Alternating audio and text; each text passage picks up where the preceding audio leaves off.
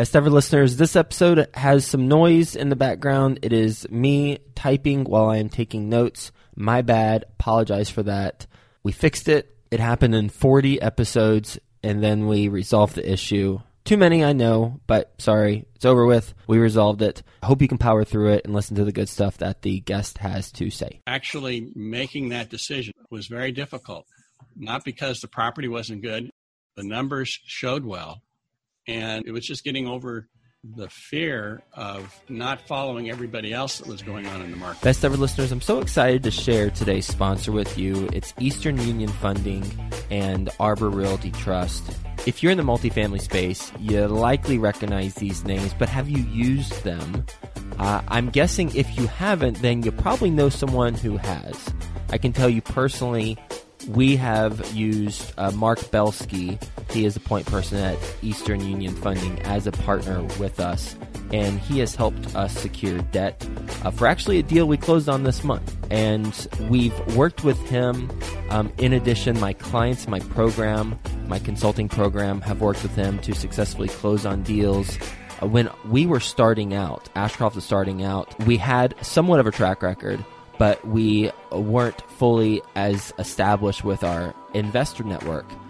I went to him and we secured some equity, $500,000 in equity to fund one of our deals. While he works with more institutional partners, he's brought $200 million in equity over the last 12 months. He was able to help us out there, and we've built a relationship with him and Eastern Union Funding ever since. So if you need equity for your deal and you have a track record, then he's your point person. His number is 212-897-9875. If you need debt, then he partners up with Arbor on a lot of transactions. So if you're a multifamily borrower who wants agency or bridge debt, then that's the team to work with. We have worked with their team, both Eastern Union and Arbor, on deals, and people who have purchased our deals, purchased deals from us, have used Arbor, as well as my clients in my consulting program, they've used it. So this is a recommendation that comes from firsthand experience. And the last thing I'll say about working with Mark Belsky at Eastern Union is that if you need a loan guarantor, but don't have that track record quite yet, then Mark can look at the deal you've got, and assuming it checks out, he can make introductions to people he knows as potential loan guarantors for your deal. So debt, equity, and potentially loan guarantors. All you need to find a deal, obviously. But besides that, the other main components of the deal they can help you out with. So talk to Mark Belsky. His email is mbelsky@easterneq.com, and his phone number 212-897-9875. Best ever listeners, how you doing? Welcome to the Best Real Estate Investing Advice Ever show. I'm Joe Fairless. This is the world's longest running daily real estate investing podcast. We only talk about the best advice ever. We don't get into any of the fluffy stuff. With us today, Doug Marshall. How you doing, Doug? Hey, I'm doing really well, Joe. How about you? Oh, I'm doing well, and I'm excited about our conversation because Doug has been a real estate professional for nearly 40 years. He has more than 30 years of experience financing apartments and other commercial real estate. He's the author of the book Mastering the Art of Commercial Real Estate Investing, How to Successfully Build Wealth and Grow Passive Income from Your Rental Properties, based in Portland, Oregon. With that being said, Doug, you want to give the best ever listeners a little bit more about your background and your current focus? Yes, I'd be happy to. As Joe has been saying, I have nearly 4 decades of experience in commercial real estate. I started off with a developer out of California for a number of years. He moved me to do some property management for him on Class A apartments in Atlanta, Georgia. And then beginning in 1987, I permanently went over to the financing side of the business. My entrepreneurial journey began when I started my own commercial mortgage brokerage firm back in 2003, Marshall Commercial Funding. And simply put, what I do for a living is I help real estate investors get the best possible financing for their rental properties so they can optimize the return on their investments. And I've been a commercial real estate investor, both apartments and office properties, since 2007. We have so much to talk about. I'm very much looking forward to our conversation. One thing that stood out to me was one of the last things you said, and that is help investors get the best financing to optimize the return on their apartments. So let's talk about that. What questions should be asked in order to determine what type of financing is best to optimize the returns? Well, that's a good question. As a mortgage broker for the last 30 plus years, I have found that most real estate investors aren't particularly knowledgeable about the real estate calculations that are necessary to really succeed in the business. They have some knowledge of how maybe to value commercial real estate, but they generally are deficient in one or more different areas. There's really 6 different types of commercial real estate calculations besides knowing how to value real estate. You need to determine how the loan amount will be based on the lender's underwriting parameters, and many people don't understand what those lending underwriting parameters are. And how do you calculate a property's cash-on-cash return? Many people do, but surprisingly, there's some that don't. How to leverage a property and how that impacts your property's cash-on-cash return is another example. Sometimes you can over-leverage a property and actually reduce your cash-on-cash return. And then how does loan amortization impact your investment? There's different types of amortization methods, and surprisingly, some people don't know what they are. And then the minimum financial requirements that lenders require of borrowers in order for them to be approved for a loan. So what I've done in this book that I've just recently completed is that I have a short 10-question quiz to find out how knowledgeable they are on these 6 different types of commercial real estate calculations. And this gives the reader a pretty good understanding of where they stack up compared to their peers. And for those questions they get wrong, I try to explain in detail how these commercial real estate formulas are calculated. Mm-hmm. So I want to summarize to make sure I have them right. 1 is to calculate the value of the real estate. 2 is the loan amount based on lender's underwriting parameters. 3 is the cash-on-cash return. 4 is how to leverage a property and how it impacts the property's cash-on-cash return. 5 is loan amortization impact on the investment. And 6 is minimum requirement of the borrowers to be approved. Did I get that right? That's correct. Okay, cool. Yeah. Which one you want to talk about? Well, I talk about any one of them. I think that those are just nice guidelines to follow, and I try to explain it in detail in the book as to what needs to be done. Okay, let's talk about leverage. How to leverage a property and how it impacts a property's cash-on-cash return. And you said if it's over-leveraged, that can hurt the cash flow. Can you elaborate? Yes, there's both positive and negative leverage that you can put on a property. And it's dependent upon the interest rate on the loan, but also the cap rate. And they are very closely aligned. And sometimes when the interest rate is higher than the cap rate, the more leverage you put on it, the worse the cash-on-cash return. And vice versa. So if you have a higher cap rate property, say it's a 5% cap rate and you have a 4% loan that you can use, then you have positive cash flow.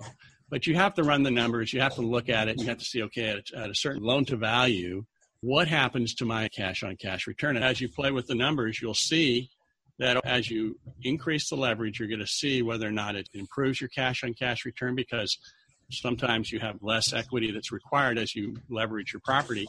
And if it's positive leverage, you'll increase your cash-on-cash return. And just the opposite will happen if you'll have a negative cash-on-cash return as well if your interest rate is higher than your cap rate. Mm-hmm. If interest rate's higher than the cap rate, then you would have a negative return, assuming that you operate the property similar to how it's already been operated. But if you operate it differently, then that would change things, right? Oh, absolutely. I'm just talking about not how you're going to operate it the same way of both scenarios. How you leverage it will determine your cash-on-cash return. But obviously, if you're going to buy a property, let's say I was listening to one of your podcasts where, forget the... Theo? He was talking about a 2% cap rate. And it doesn't make sense to buy a 2% cap rate unless you have the ability to have a vision for that property that will determine whether or not you can get a higher return because you know how to increase rents or lower expenses, or you're going to improve the property's tenant profile, whatever it might be. So yes, the vision that you have for that property will determine whether or not you should proceed. Let's talk about the loan amortization impact on the investment. You said there's different types of amortization. Can you go into the most common types for commercial loans? Well, there's three. There's obviously interest only, and that's really nice as far as optimizing your cash-on-cash return. But then you have two types of amortization methods that have different impacts. One of them being a 3360 method, which is the traditional approach where every month assumes a 30-day month. And then there's the amortization where it's called a 365 method, where this was started about 15, 20 years ago with the conduit lenders, and they saw an easy way of adding another 5 days worth of interest into the calculation for the year. And so they would provide you with a slightly better interest rate generally than you could get with additional loan, but it would amortize more slowly. So you just have to know over time which of those three amortization methods you want to use. Will you elaborate a little bit more on the 3360 and the 365, just for someone who perhaps isn't familiar with these types of terms? Just go a little bit more high level. Okay. For the last 2,000 years, let's say, the traditional approach to financing was based on a 30-day month, even though some months might have as few as 28 days and as many as 31. And it just made it easier for everyone to make that calculation. And most loans prior to, let's say, 15 or 20 years ago, almost all of them were that type of amortization method. But as I said, with the actual 365 loan, things change. Instead of having 360 days, you now have 365 days or an extra 5 days of interest. So the mortgage payment would stay the same, but more would be applied to interest and less to the mortgage balance. So it slows down the amount of amortization that takes place with the actual 365 type of amortization method. Thank you for that. With the interest-only approach, what business plan typically does this fit the best? Well, I think it's a great way to get started on a property. And in the last few years, especially the lenders that I've gone to, it's not uncommon that they will offer 2 or 3 years or more of interest only. And the advantage of that is if you really do take a look at your cash-on-cash return is not quite doubled when you use an interest-only type of approach. So if it's a little bit skinny when you buy the property, as far as the cash-on-cash return, you go with a interest-only situation, all of a sudden you're more flush with cash. So you might initially be a 4% cash-on-cash return for you. Well, if you were to go interest-only, it'd probably be close to 7 or 8%. And the advantage of that approach, Joe, is that you can make the changes necessary, especially when you have a value-added play that you're working with. So the property is maybe a little tired, needs some renovation, and maybe you need to improve the tenant profile, requires maybe having a little higher vacancy because you're moving some people out and you're upgrading various units in an apartment, for example. The interest-only approach still allows you to cash flow the property. For an investor who hears that and they're thinking, oh, but I wouldn't do that because then I'm not paying down the principal, what are your thoughts about that thought process? Well, that's true. There are trade-offs between doing that, but reality is that most investors realize that their properties are always going to have debt on them. Very few people invest in commercial real estate, apartments, office, retail, expecting to eventually at some point in time to have paid off the loan. You can do that, but if you're really trying to optimize your property's cash-on-cash return, you'll always have a property leveraged. So I would not be concerned about going with an interest only for a few years. The thing I would be concerned about, though, is that you have a grace period. Say you got 3 years to get that property turned around. You want to make sure that by the third year, you've pretty much stabilized your property, rents have gone up, so that when you go back to an amortization of the loan, that your property cash flows so that it has sufficient cash flow that's been generated as a result of those improvements that you've made over the first couple of years. Let's go to the sixth calculation, the minimum requirement of borrowers to be approved. What's a rule of thumb? Well, there's several rules of thumb for lenders, and I go through it in the book. There's actually 10 different ones. I don't have them in front of me right now, but there are 10 different rules of thumb that most lenders go through when looking at a potential borrower. And a couple that are most important probably is your net worth, and your net worth needs to be at least equal to the loan amount. So if you're looking for, let's say, a $5 million loan, you better have a $5 million net worth. And as far as liquidity is concerned, I've always been surprised at how lax most lenders are on liquidity requirements. So let's say that your mortgage payment just happens to be $20,000 a month. They would require a minimum of as many as 9 months of mortgage payments on that particular property. So let's say on a $20,000 per month payment, you would have $120,000 to $180,000 of liquid assets in your balance sheet to be at their very minimum requirement. What are the ranges that you've seen for liquidity from lenders? Well, usually it's in that 6 to 9 month requirement. That's what I normally see. Okay. 6 to 9 month requirement of paying what again? The mortgage payment. So if you have a $20,000 mortgage payment, you would need to have 6 times $20,000. As far as the net worth goes, just for clarification purposes, it's net worth equal to the loan amount prior to closing, so the property can't count towards your net worth. With your track record as a professional, what are some of the things that you've evolved in your business over the years so that you've gotten better at what you do?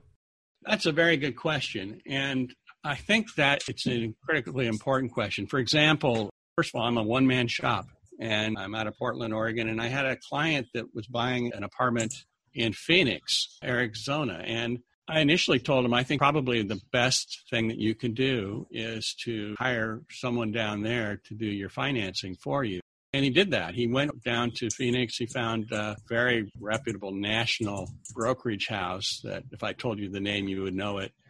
And he showed me a few weeks into it what they had offered.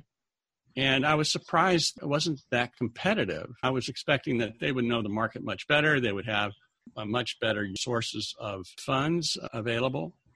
And they really didn't. So I said, well, let me see what I can do. And I came up with some lending sources of my own that I've used traditionally that would go down to Phoenix. But the difference between what the other mortgage brokerage firm used and myself was not so much on the actual rates and terms, though mine were slightly better. It was on the presentation. I saw what they provided, and it was like on a 4-point font, and you could barely read it, and they gave no guidance as to which one they would choose. And they'd come up with 8 different lending alternatives.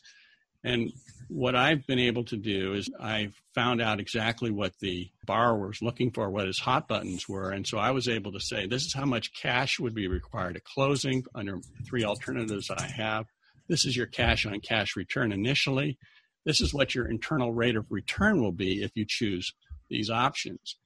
And it was like one was spewing you with facts, and the other, myself, was providing them with the information that they really needed to be able to make a decision.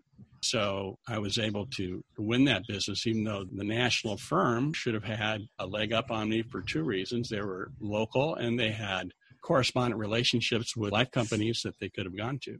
Mm-hmm. When you take a look at the real estate financing and how it's evolved or devolved, what are some things that are in place now from a financing standpoint that either surprise you or you would certainly take advantage of that perhaps weren't in place before? I will say that the financing has evolved over time. And I think back where we were prior to the Great Recession, and there were things that were going on at that particular point in time, even on the commercial side. Really, it was the residential side where the abuses were. But on the commercial side of the business, we were in some ways way too aggressive on offering certain types of products And in recent years, as they got out of the recession and moved forward, lenders have become a lot more conservative in their rates and terms. Even so, when the heyday at the top of the real estate cycle, which we probably peaked maybe last year or maybe the year before on apartments, I've seen a real change in how lenders calculate what properties or what lenders they want to become involved in. But it's become more conservative and not like there's additional advantages. Are you thinking of something else, Joe? I'm not. No, I just wanted to hear your thoughts on it. Okay. Sometimes I just ask questions. I have no idea which direction they're going to go. You got 4 decades. I don't. So I figured I'd just tee it up and see where you took it. I looked on Amazon. I couldn't find your book. Is it published? It is not published at this particular point in time. It will be available for pre-order in June, and it becomes available for launch date is in September for the ebook, and paperback launch date is for December. It is being published by Morgan James Publishing. Cool. I thought something was amiss whenever I couldn't find it. Okay, cool. And I saw on Amazon you can pre-order, and it showed the launch date, December. It's certainly a book that I'm going to be buying, and I'll just click the pre-order button after we get done having our conversation, so I make sure I get on that list for December. What is your best real estate investing advice ever? My best real estate investing advice would have to be to pull the trigger. Back in 2009, when the real estate market was in collapse, we had the opportunity to buy a property called Cedar Lane Apartments, and I had to get over the fear factor of actually doing it. Everything at that particular point in time was still in decline. It was plummeting. And actually making that decision was very difficult, not because the property wasn't good. The numbers showed well. And it was just getting over the fear of not following everybody else that was going on in the market. Because at that particular point in time, people were trying to sell their properties. They were trying to hunker down to some extent. Lenders weren't lending at that time. So the best investment I've ever made was right at the bottom of the market. And I had to get over the fear of making the decision to go forward. What'd you buy that property for? We bought it for $39,000 a unit. And today, conservatively, it's worth about $130,000 a unit. Those are just stupid numbers. How much did you put into each unit? We only put in a modest amount. It's like probably $5,000 to $10,000 a unit. It wasn't in bad shape. We bought it out of foreclosure because the owner was taking the cash flow from that property to build a condo development that went sideways on him, and he lost the property. So it was a little bit tired, but it wasn't in bad condition. How many units? It was 56. Got it. So you bought it for around $2.7 million, and now I'm going to enjoy doing this math. 130,000 times 56, $7.2 million. Yep. That's a decent chunk in 9 years. Yeah, I wish all of them went like that, though. Oh, they're not all like that? I can't believe that. Well, we'll get into the opposite end of that here in the lightning round. You ready for the best ever lightning round? I am. All right, let's do it. First, a quick word from our best ever partners. Do you need debt for your deal, equity for your deal, or maybe a loan guarantor to help you get qualified for the financing? Talk to Mark Belsky. His number is 212-897-9875. That's 212-897-9875. His email is mbelsky@easterneq.com. Do you buy property worth over $1 million? And are you missing huge income tax benefits? Cost segregation is one of the methods I use myself to lower taxes on our properties and increase the cash flow. Call Yona Wise with Madison Specs at 732-333-1477. Best ever book you've read? Well, the problem with that is that I love to read books, and I have over 200 listed on my recommended reading list on my website. And I would suggest that your best ever listeners go to my website and see what those books are. But right now, the book that I'm really fascinated with is called Building a Story Brand by Donald Miller. And that's not even on your website for a recommended list. I just searched for it. Yeah, I'm in the process of reading it right now. That's awesome. Yeah, I enjoy how you structure this recommended reading list. And I see you got Robert Greene, one of my favorite authors, on here. I'm just kind of scrolling through.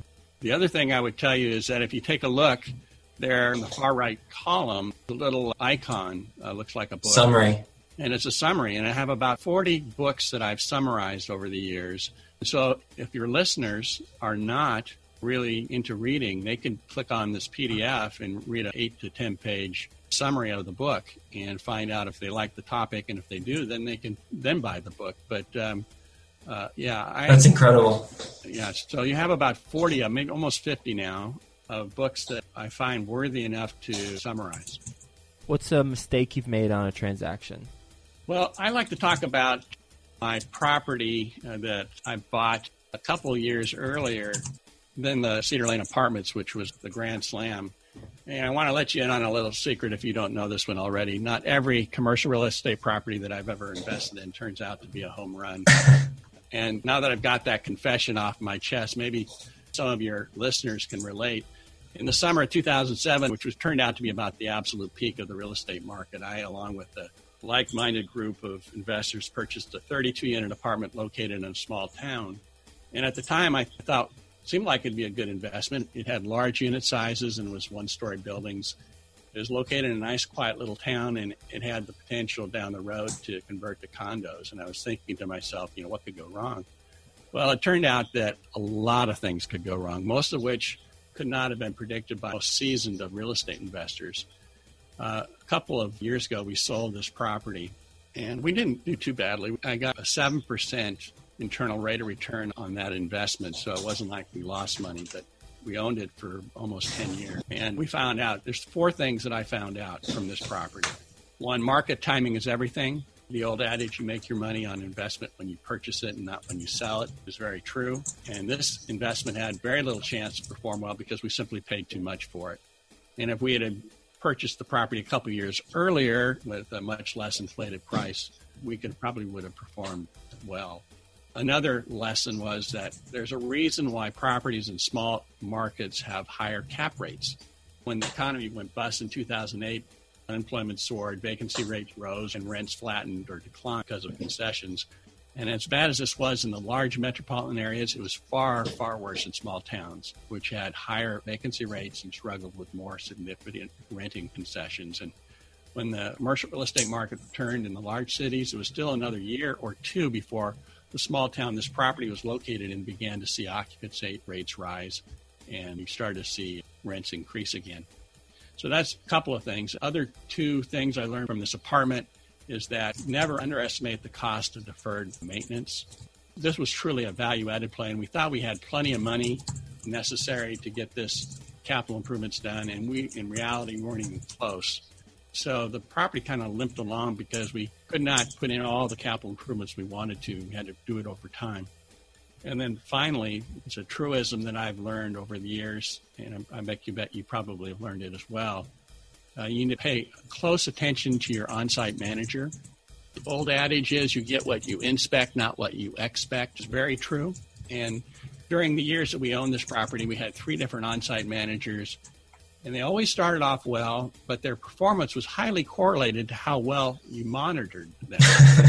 And if you monitored them well, then things went well. And if you didn't, it went downhill. So those are the 4 lessons I learned from my loser property that I purchased in 2007. Great stuff. I want to make sure I captured the second one. I got 1, 3, and 4. What was the second one about cap rates? What was your takeaway? There's a reason why cap rates are higher in small markets. Yeah. Okay. Reality is a lot of people, especially in the last couple of years, have been chasing cap rate. Well, I can't buy anything in this nice metropolitan area. I'm going to go to this small little community where the cap rates are higher. And yeah, they are higher there. There's a reason for it. Really, when the economy turns, you're going to find out just why they shouldn't have been in that particular small little town. What's the best ever way you like to give back? Well, I have a couple of different ministries that I'm involved in. I have a ministry called the Jesus Table. We provide a meal and a free conversation to anyone who wants to come every Tuesday night. Been doing that for about 7-8 years now. And the second one is a nonprofit that's called Fairhaven Recovery Homes, and it's a nonprofit that provides a structured environment with housing for alcoholics and for drug addicts that want to turn their lives around. How can the Best Ever listeners get in touch with you? They can get in touch with me by going to my website. And if they go to marshallcf.com/best ever, they will see the pre-order page for my book. Oh, cool. All right. Well, I'll just go there and pre-order it through your website. Thank you so much, Doug, for being on the show. Lots of knowledge and helpful practical tips from how to leverage a property, how leverage affects a property's cash-on-cash return. We talked about the interest rate is higher than the cap rate. It would be negative, but not factoring in the business plan. And certainly the business plan will have a great influence on that depending on what it is. Then also loan amortization impacting the investment. One, the interest-only approach, and then the two types of amortization, the 3360 and the 365. And you educated us on the differences between those two and why people would do interest-only loans on value-add deals over for a short term, as well as the minimum requirements of borrowers, the net worth equal to the loan amount, and then also liquidity between 6 to 9 month requirement of monthly mortgage payments. Plus, congrats on your 2009 deal. And congrats on the 32-unit deal that didn't go so well. You still got a 7% IRR, and you bought it at a terrible time. So that's pretty good. Plus, you got lessons learned that you're applying towards future stuff. So thanks for being on the show. Hope you have a best ever day, and we'll talk to you soon. Thank you, Joe. I appreciate it. Do you buy property worth over $1 million? And are you missing huge income tax benefits? Cost segregation is one of the methods I use myself to lower taxes on our properties and increase the cash flow. Call Yona Wise with Madison Specs at 732-333-1477.